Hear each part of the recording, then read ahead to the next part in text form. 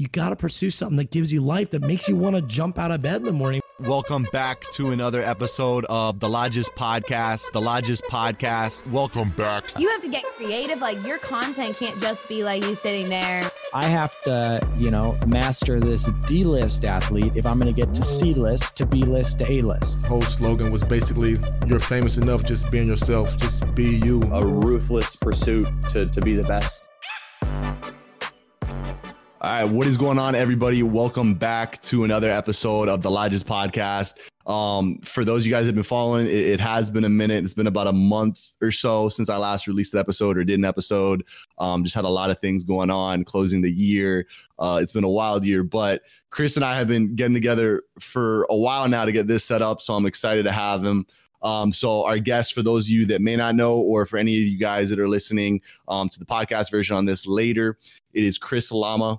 He is the president of Parabellum Esports. The Parabellum Esports was formerly known as Shattered Dreams, but they were recently acquired by YDX Innovation, which is a virtual reality and immersive technologies venture builder that's based out of Vancouver, Canada. So Chris, man, welcome officially to the show. Thanks, man. I appreciate it. I'm so happy that we finally got to do this. For sure. Yeah, I know. I'm excited I know there's a lot of things you guys were wrapping up and finishing so that this would be even better. So I appreciate you being patient with me. Sweet. No problem. And same likewise. I know. I was like, let's push it back a week. And then we finally got it. So we're good. Right before Christmas.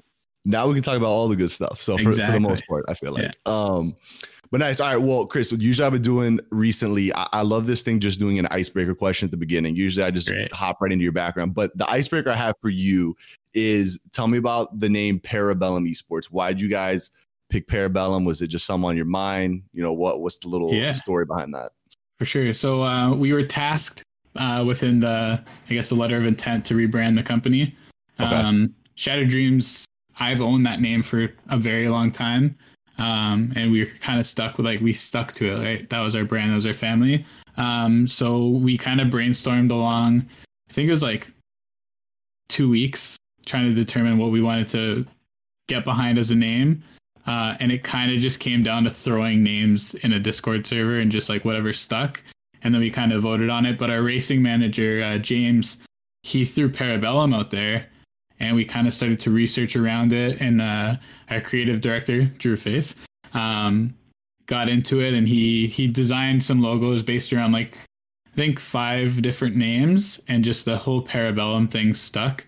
And it's funny because once we kind of got it going and we really liked the name, obviously, if you've seen John Wick movies, there's a John Wick Parabellum. So we started to change all of our Discord servers over to John Wick's face. So we kind of leaked it without people realizing what it was. But for people who don't know, it's Latin Parabellum is prepare for war, prepare for battle. So that's kind of the play that we've been going on with it. So it's going to be kind of our hashtag, prepare for battle. It's time for us to be more competitive as opposed to the years past where we've been developing. But yeah, that's kind of the long answer of where the name came from. Just brainstorming. Really? No, I think it's a unique name, and the Italian, definition of it or whatever. That's pretty cool. I like that. Yeah. Well, we're gonna hop into everything about Parabellum, but before we get into that, kind of like I told you when I was messaging you earlier, I want to take it back a little bit first because I know you guys have had a long road before getting to where you guys are at right now. So starting first with just you, if you want to give us the listeners a little bit of just context of, where were you at in your career prior to starting Shattered Dreams, and then what were you doing before you got into gaming and esports and all that? Awesome. Yeah, for sure. So if we backtrack 10 years ago, I was in school for photography. I was independent digital photography. So I chose that program more than just a creative arts photography program because it was more business oriented. I've always been into kind of running businesses and wanting to have my own businesses. So with that, basically what I did was went to school for that, started my own photography company, worked in the scene for a while. And I've continued to keep the practice up. But throughout that, it's super competitive, obviously, cell phones now, my cell phone, it's got 3 cameras on it. So I carry this around as my daily camera. And then I kind of slowed that down a bit, and I was still determining, like, do I want to do this forever? I enjoyed it, but like clients were rough to work with. I wasn't a huge person for of doing weddings and those kinds of events. So I got into product photography, which I absolutely loved. Did that for a while too. And then my cousin needed help with his construction company. So I went over there and I helped him for quite a while. The money was good there. It helped subsidize all the lenses and whatever I wanted to buy for the photography side. And then it kind of like dawned on me again, same thing. Like, is this the path that I want to take? If I'm struggling now, what else can I do? So I went back to school in 2017, 2018, maybe, can't remember. Okay. For event marketing, so brand activations, that kind of stuff. And I love that. So it was an 8-month intensive. Graduated with that with honors and met a lot of important people through that. And during that program is kind of where I got into esports, because I started doing a lot of my projects on esports and kind of diving in. So it was called event marketing for sports, entertainment, and arts. So I was like, everyone's focusing on sports, everyone's focusing on arts, no one's really focusing on entertainment. Let me go into that, because I have another life in music before all this other time. And I really got studying the focus on esports, and I learned a lot that it's very close to the music industry in a lot of ways. And obviously a lot of people compare it to traditional sports, but I like to compare it more to esports. To music. So that's kind of where I got started, and then that's where Shattered Dreams came along. Right there, it's like right at the end of my college career with the marketing. Shattered Dreams kind of got incepted. Nice. Okay. Yeah. That's interesting. I think the creative side of it, I've been trying to, maybe we can have a different conversation off the mic, but I've been trying to find some cool creative, like graphic designers or photographers and videographers. Drew Face is the man. Drew Face? Okay. Yeah. You have to let me know. Yeah. He did our branding, our new branding from top to bottom, and he did our iRacing rebrand last year. He's the man. He knows what he's doing. So definitely, if you need that contact, I'll hook that up for you. Okay, for sure. Yeah. No, because I think when you look at the scene and a lot of other sports, obviously there's so much creativity, I feel like, that brings the brands and the products to life. So it'd be cool to have a conversation about that. But, okay. So then you graduate college, or you do the second time, and you kind of start to dip your feet in it. What led to wanting you to create? It was an esports org at the time, or did you want just content creation, or what was your goal when you started it? And like, did you start it with people? What did that look like? Yeah. So a friend of mine, Justin, he's my partner for Shattered Dreams Esports. We started the team over coffee. Really, one day, I was finishing school. He was, I think at the time he wasn't working, or he was finishing his electrician or doing something for that. I don't think he was enjoying where he was at either. So we were talking about it. We're like, esports is this big thing. I showed him all this stuff. We were reading about events and tournaments and stuff. And it was still fairly new in Canada at the time, from a high competitive level. So I was like, let's do something crazy. Let's start an esports team. So like I said, I already had the brand. I owned the branding of Shattered Dreams from previous. It was supposed to be an apparel line. Back in the day, we registered in like 2015, tried to do something, but there was too much like copyright with some of the logos we wanted to use. And so we started this team as a Fortnite team, as most teams do. And then we just started building this community once we started going to events, and we got jerseys and t-shirts made and got guys involved and really made it homey. It was all local Toronto players that can come to events. So we can activate live, and people are like, oh, who's this team? Oh, who's this player? And we just got them rolling and rolling and rolling. And we built this team up now to like 45 content creators and players across the world now. So crazy. Yeah. It all started over a coffee chat. It all started over coffee. Exactly. That's the best way to do things, I guess. Hey, I'm a big coffee guy. So, I hear that. What did you guys, so when you started it out at the beginning, and I'm sure you guys were maybe looking at other smaller orgs or maybe what the big orgs are doing and trying to figure out, okay, what has been successful for other orgs, what hasn't worked for other orgs. What did you guys do to navigate that? Because I feel like I've definitely seen over the last 1.5 2 years, a lot of like Twitter orgs or Instagram orgs that are quote unquote an organization, but there's not a lot of structure to it. There's really like no end goal to it. And then eventually you just see them crash and burn. So yeah, did you guys see that? Did you like identify that at the beginning, or how did you guys navigate it to not, have that happen maybe? I think first step was being like a tangible org. Okay. We had a really cool conversation in February after we launched, which was like 5 months. And this guy came up to us and he's like, you guys look like a big org. I'm like, what do you mean? He goes, well, you guys got jerseys, you got players, you're at this event. First off, you guys aren't just doing online stuff. And I was like, well, yeah, that's how you activate, right? You got to be out there. You got to show off your sponsors and do all that stuff, or else you're never going to go anywhere. Right. Second off, we're older. So a lot of the Twitter orgs are kids that are starting clans, because that's still a thing, I guess. Right. So like exactly that. We want it to be tangible. We wanted to have marketing materials. We wanted to have players representing us in person at events. So the first thing we did was we started talking to venues, got sponsored by a venue, had our guys going to those venues, and then again, creating that family aspect. Like, hey guys, let's do a little small get together on Friday night over at the venue. We'll order pizza, play some games, just chill. And then that started to get more people involved. Like, hey, I want to join your org. I want to join your org so that we can join this family, and then have the venue behind us, have those pizza parties and all that kind of stuff. And it also helped parents get involved too, because they were dropping their kids off to this event where their kids can play and do their games that they would be doing at home, but it's getting them out and socializing. So just like that, really. And then, yeah, taking leads from your FaZe clans and your G2s and your Cloud9s, just knowing that we're not there yet because of the capital. Right. And how are we going to earn and raise capital as we get bigger and bigger? And that was through merchandise, right? So I see a lot of what FaZe was doing with their merch and their jerseys and all that. And now with 100 Thieves, because 100 Thieves launched basically, 2018, technically. Yeah.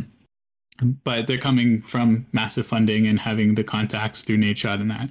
We don't have those contacts. We do now, but we didn't have those contacts. So it started basically like, let's sell a jersey or a t-shirt for $40 that we bought for $20, and then start getting that, putting the money into the team, getting team players involved, winning events, getting stuff back. And it's kind of where we've been. It's like a vicious cycle of that, right?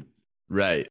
No, and it's, I don't know. I see sometimes, I think the hoodie and the merch thing, I mean, if you think about 100 Thieves, and you said that, established, sometimes I forget how relatively new they still are in the whole grand scheme of things. But I was complimenting the hoodie you guys have on right there right before we went live, because I think it's super dope how you guys have like the logo and the imprint on the inside of it, because I don't know that I've seen that on many or seen it before on other people's merch. But what I was going to ask you was, so when you guys, you started competing at events, going to events, having the get-togethers, how did you guys put together the team at the beginning? I mean, was that difficult for you guys to find talent and to find like, okay, who's going to be a good fit for this? Or did you guys already have some people in mind prior to launching?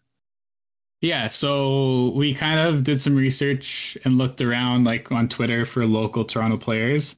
Okay. First thing we did was we went to an event at one of the local venues, and we just went to watch and just check out who was around that we could pick up. And then we just started networking with guys like, hey, do you want to be part of an org? And they're like, oh, well, I've seen, like you said, I've seen this Twitter team that I could be a part of, but maybe I can be a part of something else. And then as we grew and made more connections and did more networking, we started to expand in the different games. And now, so we are getting people asking to join as opposed to us seeking players, right? Right. But now as we grow and get bigger and bigger, we want those top tier talent. So we're seeking those teams that are winning large events, and we're seeing what they want from an org or what they're expecting from an org, obviously with like salaries and merch and all that kind of jazz. So as we get bigger, everything kind of shifts back to that scouting idea.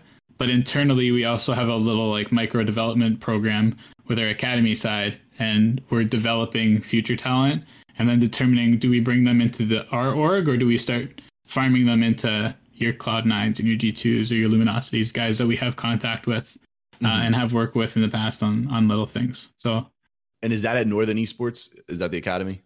That's X name, but yeah, we're rebranding that as well. Okay. Lots of rebrands happening. But yeah, that's what we did with Northern Esports Academy. But we've had academy rosters within Shattered Dreams as well. So like our Rocket League team, we have 2 rosters. We have a main and an academy.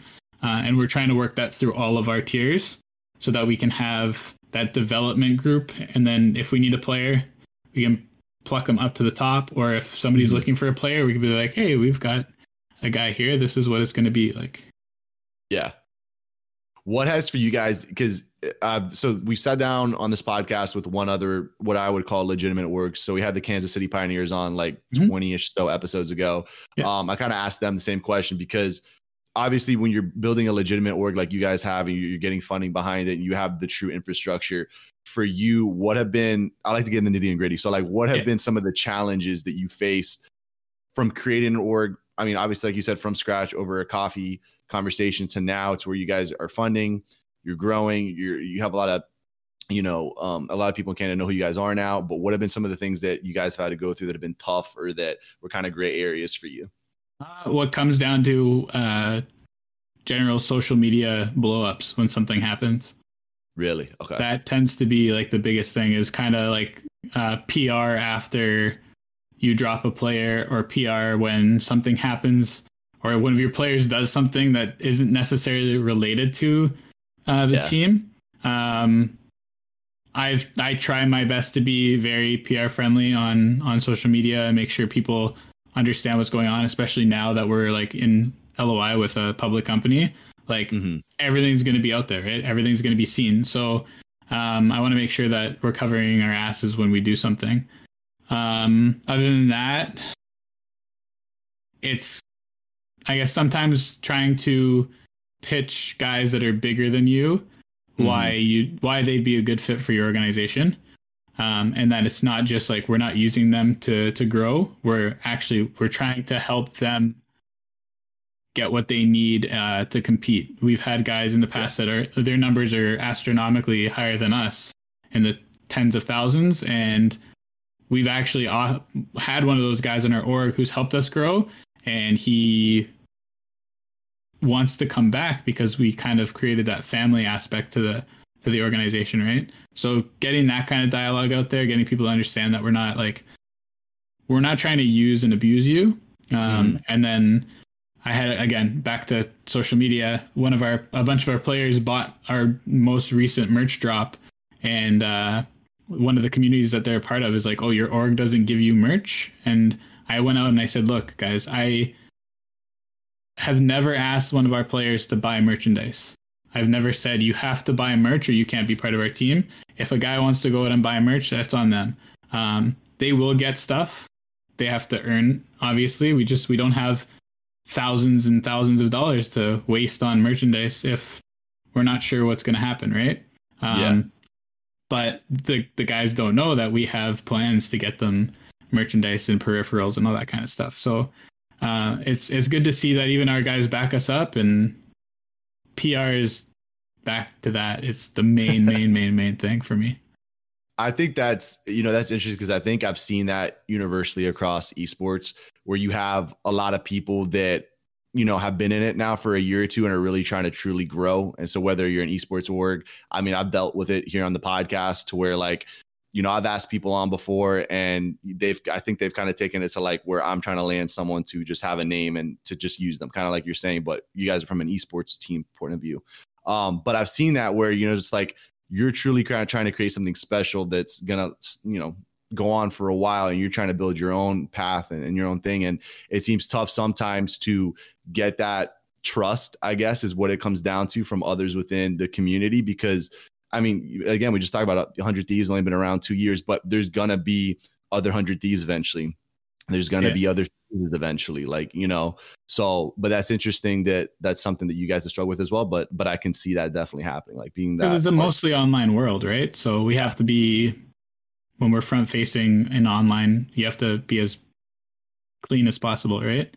Right. And because we're not on that world stage right now, so we still got to promote as much as possible. But when we get there, it's going to probably be even like tenfold, making sure that we're covering our asses on stuff we do, you know?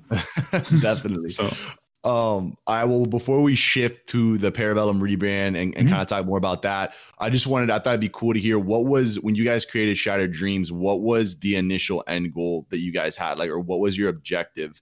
And then how has that shifted a bit now as you guys have rebranded? Has that end goal changed for you guys? Is the focus kind of the same, or what does that look like? I think we like internally had our own like path to pro kind of goal, like our 1 year, 3 year, 5 year goals. I think we've probably reached our 3 year goal before we even hit year 3, because this is year 3 right now for us. Right. So being able to now say that we're possibly going to get acquired and get that kind of funding to get us to the next level, I think that's where we wanted to be. The 5 year goal was to be on the world stage and be a household name, really. And with our recent launch, I think we're on track for that. So the rebrand was kind of tough for us to swallow, but now that we've launched and we've seen the response the way it is, I think we're very, very, very happy as a complete organization. So, yeah. Well, from a visual perspective, I love the new stuff. I'll be excited. You guys are going to have merch dropping. Yeah. Merch is live. Have it out now? Yeah. Okay. So merch is live. The Parabellum Pro line is live. And then we're working with Drew on dropping probably quarterly lifestyle merch within the brand. Okay. And then Shattered Dreams is going to be, and this is all public information already, so Shattered Dreams is going to rebrand into a merch-only line for lifestyle apparel. So this is kind of like your first sneak peek at ideas. Like, we were testing out a company, local company, to see how they can produce some stuff for us. We did masks, these hoodies, and then I had a quote from one of the videos that I did, like, get shit done. So we made some get shit done hoodies, and they did pretty well. So that's kind of like where we're at right now with that. Okay. Nice. Yeah. No, I saw this comment. Sir Newbie says, surprised me the llama's never actually a llama. My llama is back there, and he's also got a llama on his page. Yeah, so. Yeah. You know, I mean, we got plenty of llamas going on here. Well, so you guys were almost 2 years into Shattered Dreams. What led you to want to do a rebrand or to be acquired? Was it just something that you saw as the strategic move to do, or can you like give us a little bit of context of those like inner conversations of what led to the rebrand and hopefully the acquisition? Yeah. So, I was working with Amuka Esports, from October last year until, it was mid-April. I got a little bit sick. I had to step down from my position, focus on my health, but I'm good now.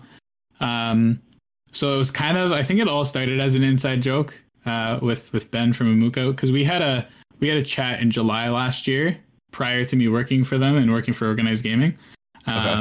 So he called me up on LinkedIn, whatever. He's like, I want to chat with you about Northern Esports Academy, Shattered Dreams, whatever. So when I got there and I sat down with him, this is like, I guess, a year into us being an org. He's like, oh, you guys, like, we didn't keep books. We didn't keep anything, like any information. We barely spent any money, but we looked big. Like we had players were buying jerseys, again, same kind of idea. We were buying merch and then just selling merch at like just over cost to like cover our costs, and then have a little bit of money in our bank. And then Justin and I were making enough money on the side anyway that we were just funding stuff out of our pocket. We didn't really care. It's like, oh, $25 prize pool or $25 buy-in. Let's buy the buy-in. So Ben's like, you guys look a lot bigger than you are. I'm like, well, yeah, that's the point. So fast forward to October, I started working for them for Organized Gaming as a project manager. And it was always kind of like, hey, so when are you going to let us acquire you? When are you going to let us acquire you? That kind of stuff. And I never really wanted it. And then I saw like the moves that they were starting to make, and it was looking really good. And now they opened up chats with the YDX company, and we're here today, and we're both under LOI with that company, and it's looking really good, and we're excited about it. Amuka holds a lot of good Toronto assets, and YDX wants to get involved. So, like I said, it was tough for us to kind of get behind, but then all that kind of came along, and it gets exciting when you see it on paper.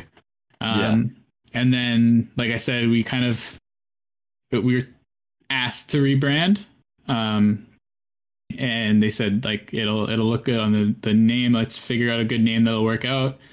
We've got a couple of plans here and there to do other stuff, so we rebranded and we got something really strong together. We worked with like I said, I keep on going back to Drew, like the best designer in our local, and he's one of the shareholders of Amuka too. So it was important for him to get something that he could really care about too. And me and him talk literally like 5 hours a day on how we can continue to build this brand to be stronger and create that merchandise that people are going to want and love and get behind that brand as a lifestyle as opposed to just an esports team. Yeah. No, and I think the lifestyle route is definitely the route you got to go, because we could have a whole separate conversation on that, but obviously it just opens a lot more roads and there's just a lot more opportunities that route. So no, I definitely agree. Did you have, I know you mentioned that they were kind of like, when can we buy that whole sort of thing. Was there fear on your side of getting acquired by just anyone in general? Was that something you didn't want to do at first, or what was the reasoning behind like maybe holding back just a bit? Was it kind of like you wanted to own the fact that you had created something and you didn't want to maybe like quote unquote let it go, or where were your emotions at with that? Yeah. Like this was my baby, right? Yeah. We started it from literally nothing. And we just wanted it to continue to be ours. For me, it was like, it's never been about the money. It's been about giving opportunities, right? Like I've lived to this day, I've never taken a paycheck out of the team, nor has Justin. The players have gotten everything, that any money that's ever been made has either stayed in the org for us to do more stuff with, and then obviously paid out as per contracts.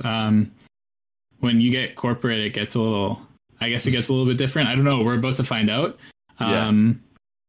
But I think the reason why I finally gave in and said, yeah, let's do this, is because I know the potential that we have, and hopefully with the corporate behind us, and we've got like really, really strong people behind us, that we can get things to that next level, like get over that little hump that we need. So that's kind of why I finally said, yeah, let's do it. We had a good year. Let's make next year, 2021, even better. And hopefully we get events back and we can go back to like our tangible team that we've always had. Right. So where are you guys at right now with the team? Like where you guys sit today? Tell us a little bit about it. Like as far as content creation side, pro player side, what games you guys competing in, all those sorts of things. So we just signed a really cool creator. He's actually a professional Canadian football player as well. Okay. Jay Boogie, Juwan. He plays for the Toronto Argos. So we just announced him. He's actually going to be doing a big charity stream on, I think, Christmas Eve or on Wednesday this week, whatever day, the 23rd. Okay. So he's doing that. He's a really cool dude. We chat all the time, trying to get him more involved. Eventually, we're hoping that we can get him his own merch line as well. We just signed a COD sniper. So we're like getting in that trick shotting kind of thing. Johnny Slips, another Toronto based guy. So again, if you can see the pattern, it's Toronto based. Rainbow Six is going to be our big one. Rocket League is going to be a big game for us. CSGO always has been. iRacing, we have one of the biggest iRacing divisions. And that division is going to be growing. So we have a NASCAR side, which is run by Nick, and then we have the road side, which is run by James, and those guys are going to be working together on like the brand aspect of how the cars are going to look and feel on the track.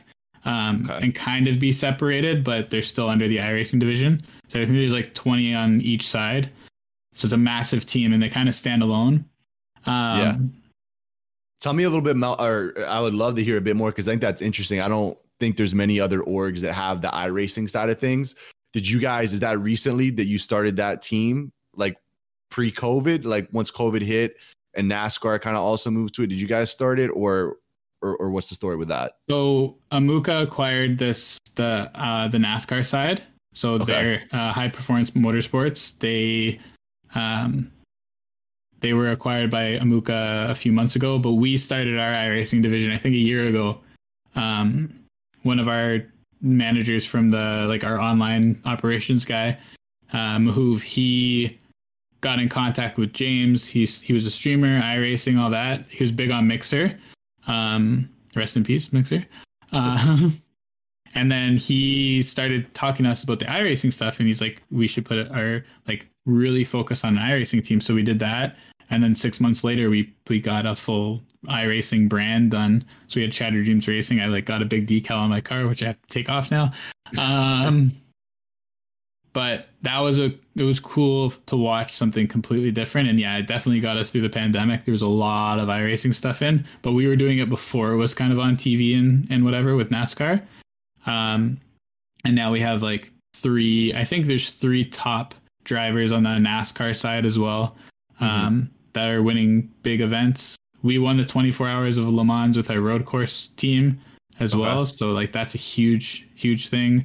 6 hours of Spa, they won, all kinds of good stuff. So there's a good thing to also have, because like you said, generally it's we're an iRacing team or we're an esports team. There's not too much crossover. We focus on both, but we have managers for basically every single game. Okay. When it comes to that stuff. Yeah. That makes sense. No, and I think, and that's in the logo, right? The new Parabellum logo. You guys have is it a car that's dropped in the background? And yeah, so that's one of the banners that we've got. Okay. So yeah, Drew designed that, where we got a professional iRacing photographer. We hired him to do iRacing photos of our cars, and then Drew put it all in the branding so that we can have on our iRacing team has that, and then our main team's going to have that. And then if we do decide, some teams have official accounts for each of their teams. So I know Team Liquid has a Team Liquid CSGO Twitter. We can do a background for them, and then just have the main team as the important stuff. Okay. That's cool. No, I'll be watching that, see how that goes for you guys. Yeah, I think iRacing, that's definitely interesting right now. So it's cool to see how that's going to work out. I think the season starts in February. Officially. Okay. Yeah. That's when the road to pro starts for NASCAR, at least. Okay. Cool. That'll be interesting to see. Talk to me a little bit about the Canadian esports scene and gaming scene as well, because I know, for example, we've had Landon Gorbenko on here, which I know you know. He says hi, by the way. Okay. Yeah, we talked. We literally just finished talking before 3:45. And he's like, nice. say hi, man. Say hi. Oh, I appreciate that. Love Landon. And so I had him on a while back, but I know there's a lot. Obviously, you got Amuka, you got you guys. So talk to us, especially because I think that, and it's what's the other major esports org that's Canadian based? Luminosity is, right? Yeah. Okay. So you got Luminosity, but I thought it'd be cool here for someone that's in the Canadian scene. Just where is it at as a whole right now? Maybe not even just you guys, because I don't know that I hear it get talked about a lot. So maybe it'd be cool for people to hear about that. Yeah. So the Canadian scene's it seems like it's still kind of fresh, right? If we're not making a splash and not being known. So you've kind of got 2 main drivers with Luminosity, who's held by EGLX, and then you've got Overactive Media, who's got your Toronto Defiant, your Toronto Ultra, and they've got Mad Lions out in Europe for their CS:GO division. Our goal is to compete with those 2 guys. So we're still lower tier. Those guys put a lot of funding into their teams. They've been around Luminosity's been around for a long time. Overactive Media with the 2 main teams have been around, call it 4 or 5 years. But they're up and above because they've been, like I said, they've been public for a while, at least on the Luminosity side, and Overactive Media being a media company and all that, they've got their funding from that, I guess. So the next kind of org that you would look at probably would be Lazarus, who's been in the scene for about 10 years. And it's funny going back to Lazarus, they used to be called Set to Destroy X. That's what most people remember them for. And when we launched, our logo was like this big X across our jerseys. Mm-hmm. So people mistook us for being them. And they were just going through a rebrand to Lazarus. It's been this whole like craziness of stuff. I think Lazarus is held by a company called Tidal, who's also, from my understanding, I think they're public. I'm not entirely sure. So after that, I'm trying to think about really other Canadian orgs. Montreal's probably got the next biggest scene. Toronto's scene is not as big as Montreal, for sure. And then Toronto's growing. Mirage would be a big player out of Montreal for that. They kind of put a lot of funding into their teams as well. They're growing. They're owned by Northern Arena, which is another big media company. They do like what's the Squad, that show, Jinx TV, that kind of stuff. They're growing, and they've got the team brand to activate with, and they play in the Rainbow Six Pro League right now. So lots going on. Yeah, I know a lot going on. Definitely, no, I know. What was your guys' relationship with Amuka prior to all this going on, and then now? Because with the acquisition, it's YDX that would acquire. Yeah, so right? YDX has put an LOI for us, letter of intent, for Shattered Dreams and Northern Esports Academy, as well as they have another standing LOI with Amuka. Okay. So all of that news is public. Like you can find that all out on like press releases and stuff. Right. So yeah, I've known Ben since July of last year, or 2018, I guess. And then I started working, like I said, I was working for Amuka for Organized Gaming as a project manager from October 2019 until April of this year. This year has been a blur. Like it's already December. So we've always had a good relationship, strong working relationship. I generally work my ass off on everything I do. I hope I've made Ben happy in the past with what I've done. And especially all the guys over there too. And obviously, if we're in the position we are today, I guess we did a good job. So, and we're just obviously going to continue to work as now a team of, I don't even know how many people are on this team now. So when it comes to like the corporate side of things from Amuka at YDX, so there's lots of meetings, lots of conversations going on. Like what's next? How are we going to work this out and all that? So everything's good. We're all good. That's awesome. No. That's cool to hear. It's cool to see a lot of people. I think we all know in gaming and esports, it takes a lot of relationships. I think it's a lot of people when you come together and have a lot of different minds working together. I think that's when we see the cool stuff happen compared to, I know still I see sometimes people just trying to be on their own little island. So yeah, it's cool to see you guys work with Amuka. It's cool now to see this acquisition going down and all that. What excites you, or maybe this is a better question. Are you excited about the fact that you guys will be public down the line and that, obviously then you guys will have financial statements available, that whole sort of thing where people can truly see where all the money is going, where your guys' expenses are at? Does that excite you? Does that create a little bit of anxiety or how do you feel about that? Yeah. I think it's anxiety when it's public because again, like I said earlier, like everyone's going to be able to see everything that we're doing, right? Yeah. Like everything that we do is basically going to be reported on because it can affect that stock price. Right. So really what it comes down to is just like, I think we have to be excited and we got to just like, it's every move we make is a risk, but I think it's going to be more strategic when we drop something to make sure that we know that it's going to be worth an investment and get our investors behind it and excited about it too. Mm-hmm. But I think our team's been through it enough now, trying to raise money on either side, that they've been through it and they'll walk the newbies like me through how to operate inside of a public company. Yeah. So yeah, it's going to be a culture change for every single person on the org. When I say, be careful what you post on Twitter, because whatever we do might affect all of our careers, right? Right. So, but once people understand it, I think it'll be fine and just like keep doing what we're doing. We all know esports is one of the craziest industries to be in right now. Right. So You just gotta kind of wear it and get excited about it. Yeah, no, I mean, I think it's already a scene where anything you say and use, I mean, most of the time, obviously your talent is on camera, so it's available for anybody to clip or anything like that. But I think it adds definitely a little bit more anxiety when on top of that, there's now the financial and even more so legal liability possible because of being a public company.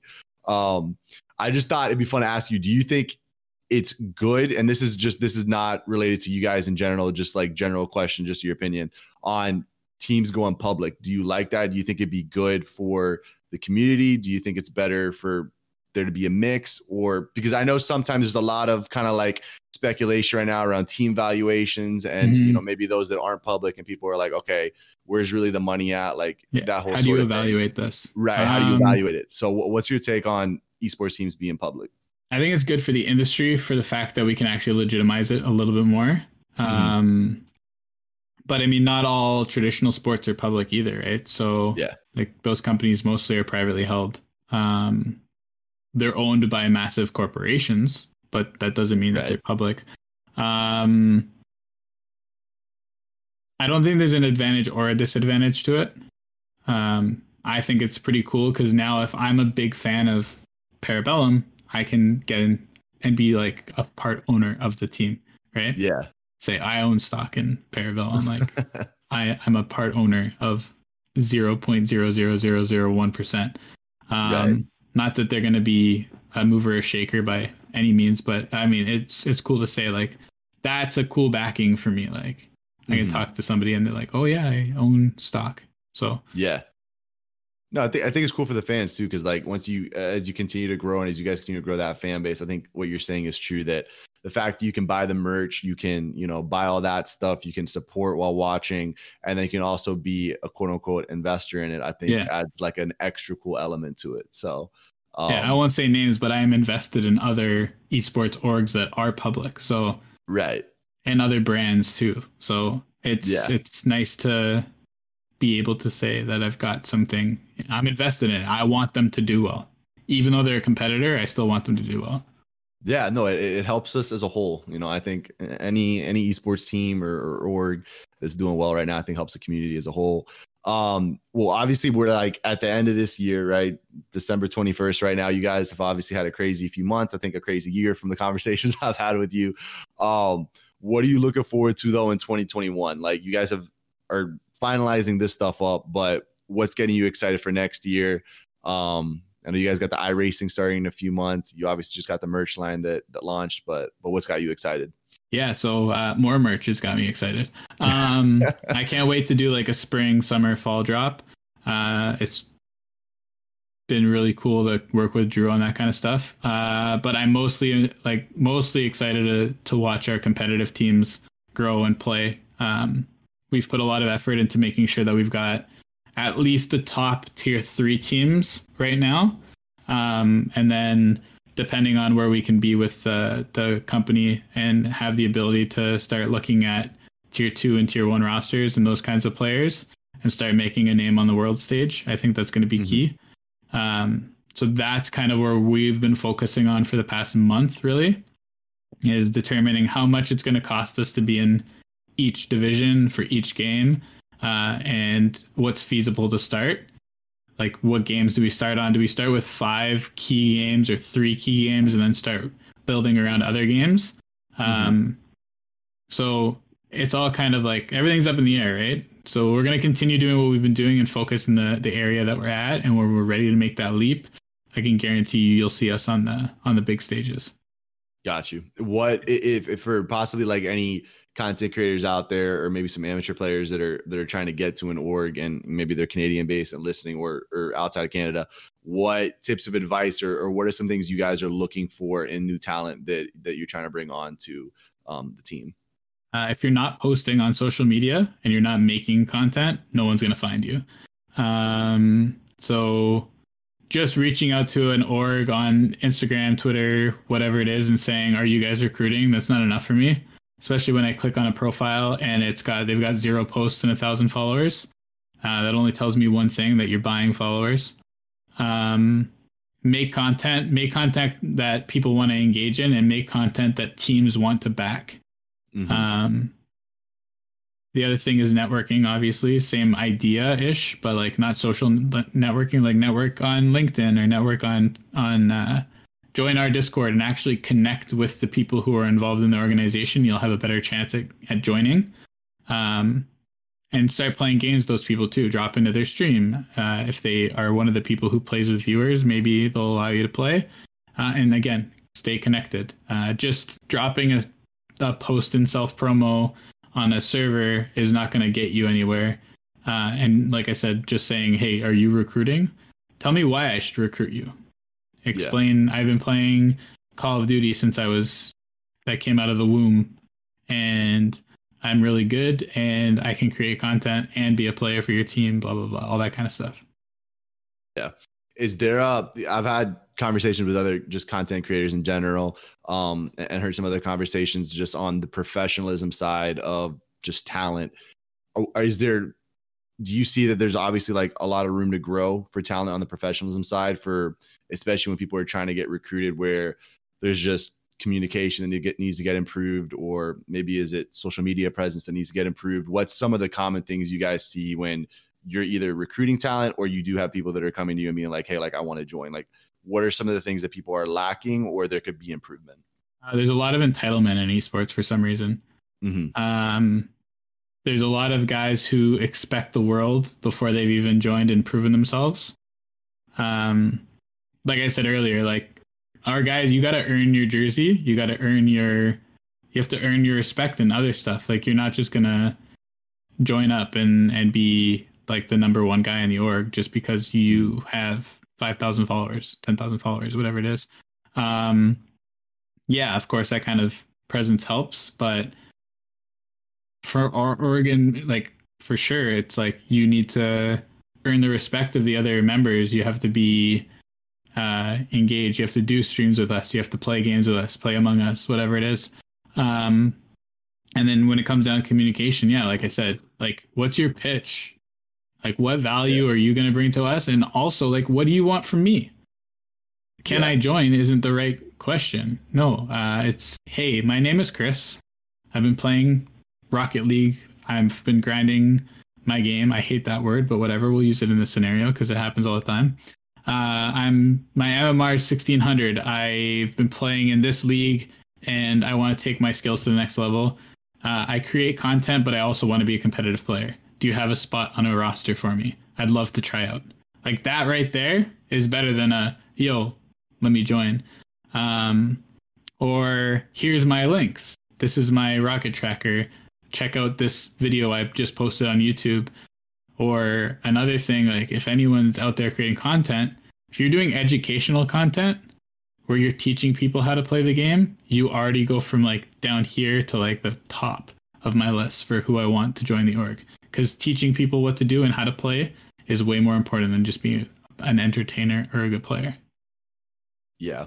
I think some of the things I see a lot of times is people just want to hit go live, right? And they just want to be the streamer. But I think that from what I've seen is the ones that definitely stand out are the ones that, like you're saying, they're creating the content outside of, and we're talking from a content creator perspective, obviously, but the ones that actually then go out and create content when they're not streaming, right? Because I think you have to create content when you're not playing. That's how you make money in this industry. Like I think I see too many, like I see a lot of younger kids asking that question. And like you're saying, you'll go to their profile and I'll just see like 30 tweets in a row that are all live now, going live. But then you don't see any content actually created there. And it's like, you know, if I'm coming to you for the first time, what do I really have to value you? Or what do I really have to see like what you're made of or what your style is or what you're interested in? And that's what I'm saying about I have 1,000 followers on Instagram. Why? If you look back at why a kid has 1,000 followers on Instagram, I can tell you the one reason is so that they can get their creator code on Epic Games. So they bought that they need 1,000 followers on any social media platform, and the cheapest place to buy followers is Instagram. Twitter accounts are hard to buy in the first place. But people are buying Instagram accounts that have 1,000 followers, deleting all the content, putting it up on Epic Games so they can get their creator code so they can say to their friends, support a creator, Llama, which is real. So use it. Hashtag ad. So that's what it comes down to. And I call people out on that all the time, saying, like, where's your content? I want to join your org. Oh, check out my YouTube page. And then I look at their YouTube page and they have like 2 subscribers and 1 video that's basically like Roblox or whatever. So, right. Which isn't applicable probably to the game they're either wanting to compete in. I want to join. I want to be a content creator for you, but you don't have any content. Right. So yeah, like, and the best place to be creating content right now is on TikTok. And I know you know that for a fact. Yeah. Like I have 30,000 followers on TikTok. It has nothing to do with gaming, but I have 30,000 followers on TikTok because I worked my ass off on it. And it's the easiest place to organically grow other than LinkedIn. I sound like Gary Vee right now, but it is. And I've proven it. So true. I was just watching Tim the Tatman stream literally this week, and I think he gets probably, and a lot of them get a lot of times. He actually answered the question though. Someone asked him like, hey, I'm trying to grow my Twitch stream. Like, what do I do? And then like Tim immediately was like, the one thing that not enough people still are taking advantage of is using TikTok. Cause he was talking about himself. He's like, I've seen streamers that were averaging 10 to 20 viewers grind TikTok for 3 months. And now they're averaging like in the hundreds just because they've grinded TikTok out. So no, it's crazy what that platform I feel like has done for a lot of people. You're not on TikTok, get on it. I've been on it for a year. Yeah. And it's just been like, I went from posting every single day, like 2-3 times a day, to the point now where I can post comfortably 1 time a day and know that I'm going to break 1,000 views on a video minimum. That's awesome. Yeah. And then they go viral without even you knowing. Your second video is going to go the most viral that you'll get for your first like 2 months. I can almost guarantee it. Happens every time. So have you made your TikTok video yet? Dude, this is what happened. A quick just sidetrack. So last Sunday, I told my wife, I'm like, I am going to grind TikTok for a week, see how it goes. And I'm going to just take it week by week. And I got to 5 videos last week. And then Thursday night, we had just something with friends for the holidays. And Saturday night, we had some with friends for the holidays. I'm making excuses here, but yeah. I'm getting back on it on this week because I've just gotten to the point. I put a tweet out the other day where I was like, I'm just dumb right now for not trying to. And, you might see that I'm big on financial literacy. Like, I'm just dumb for not putting videos out right now on financial literacy on TikTok. Because I follow the guys who are like, you should invest in this. And I go look on my investment page and I'm like, oh shit, that's a good stock. And I'll grab it. And it's like, yeah, all right, this guy's affecting the stock market on TikTok. He's crazy. Getting people to buy stock and stuff.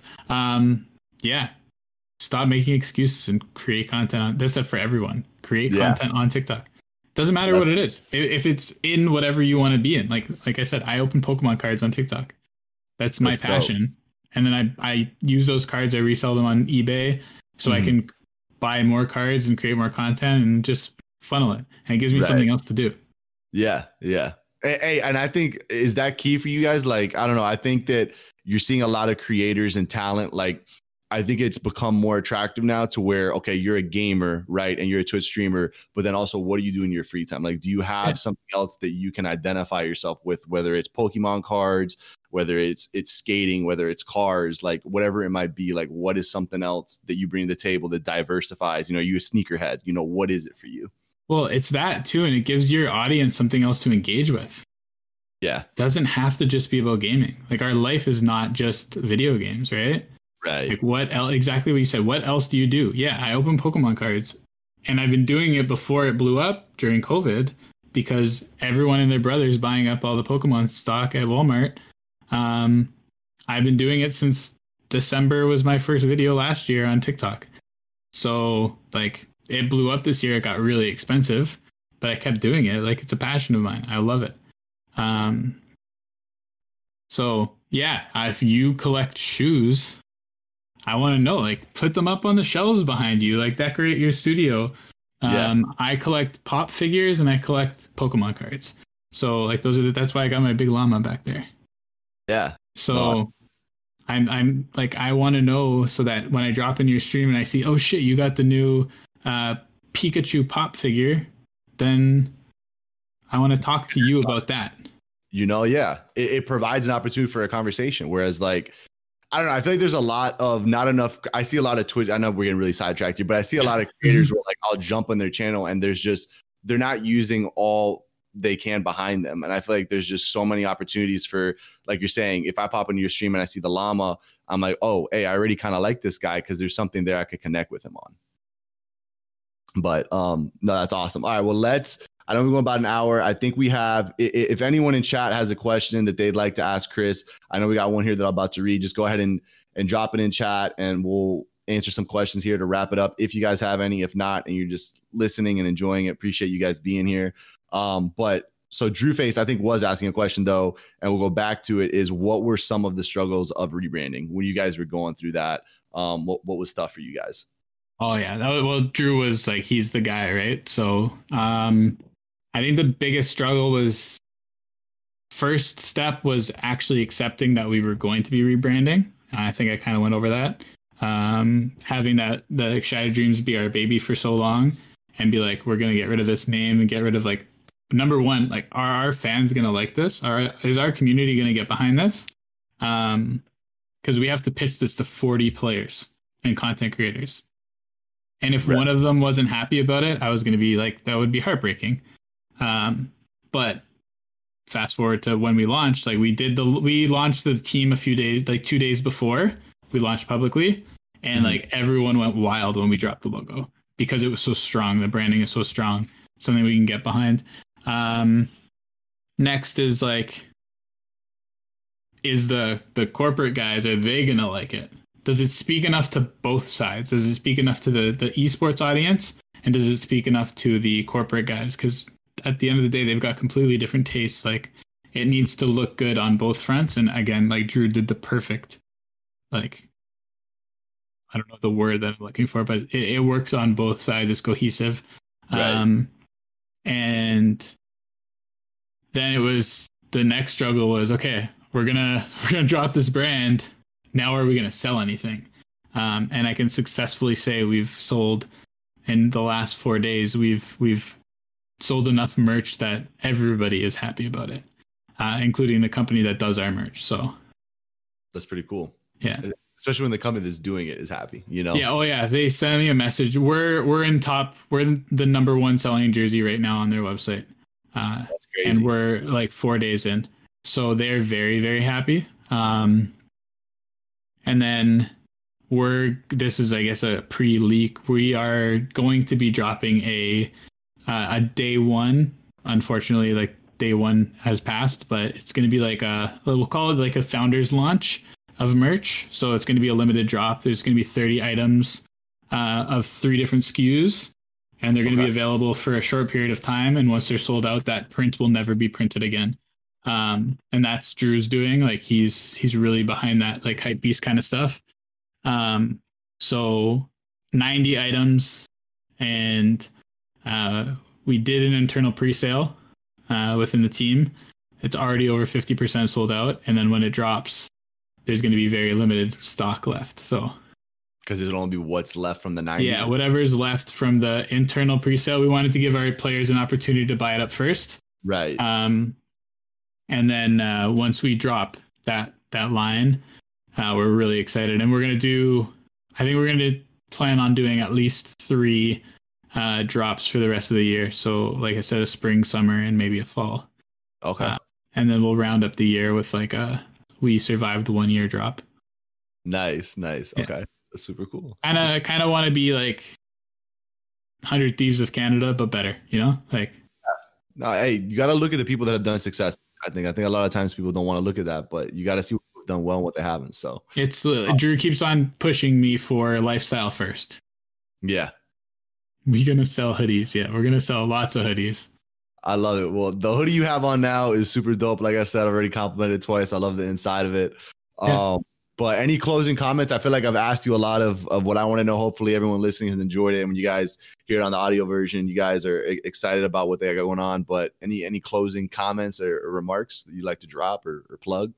Yeah, I mean, like when it comes down to plugs, for sure. I hope everyone enjoys our new brand for sure. And like you guys can follow us along. It's Parabellum Esports, but it's PBLM Esports on all social medias.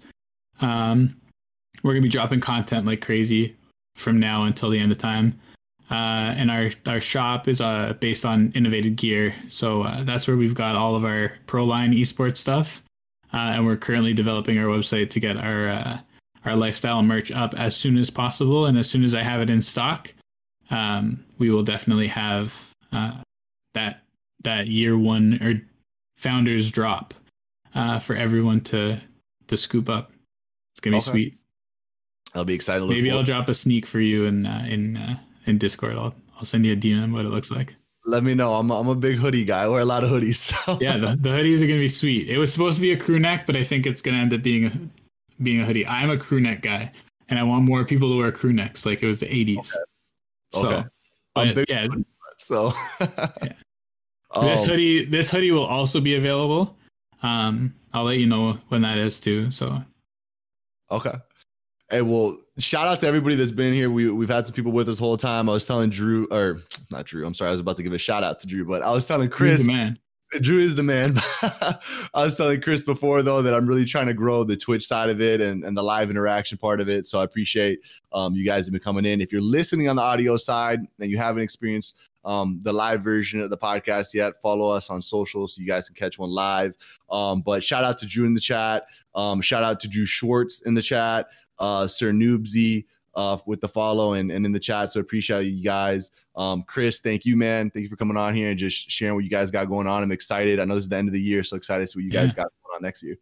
Thanks a lot, man. Stay tuned. That's all I can say. And thanks for having me. Hopefully we can regroup again next year and talk again. Yeah. We'll have to check in and see how things have gone over the year. 2.0. Let's do it. There we go. All right, guys. Well, appreciate it. If you guys are listening on Spotify, Apple, wherever you're listening later on the podcast version, appreciate you guys checking in, and we will catch you all next time.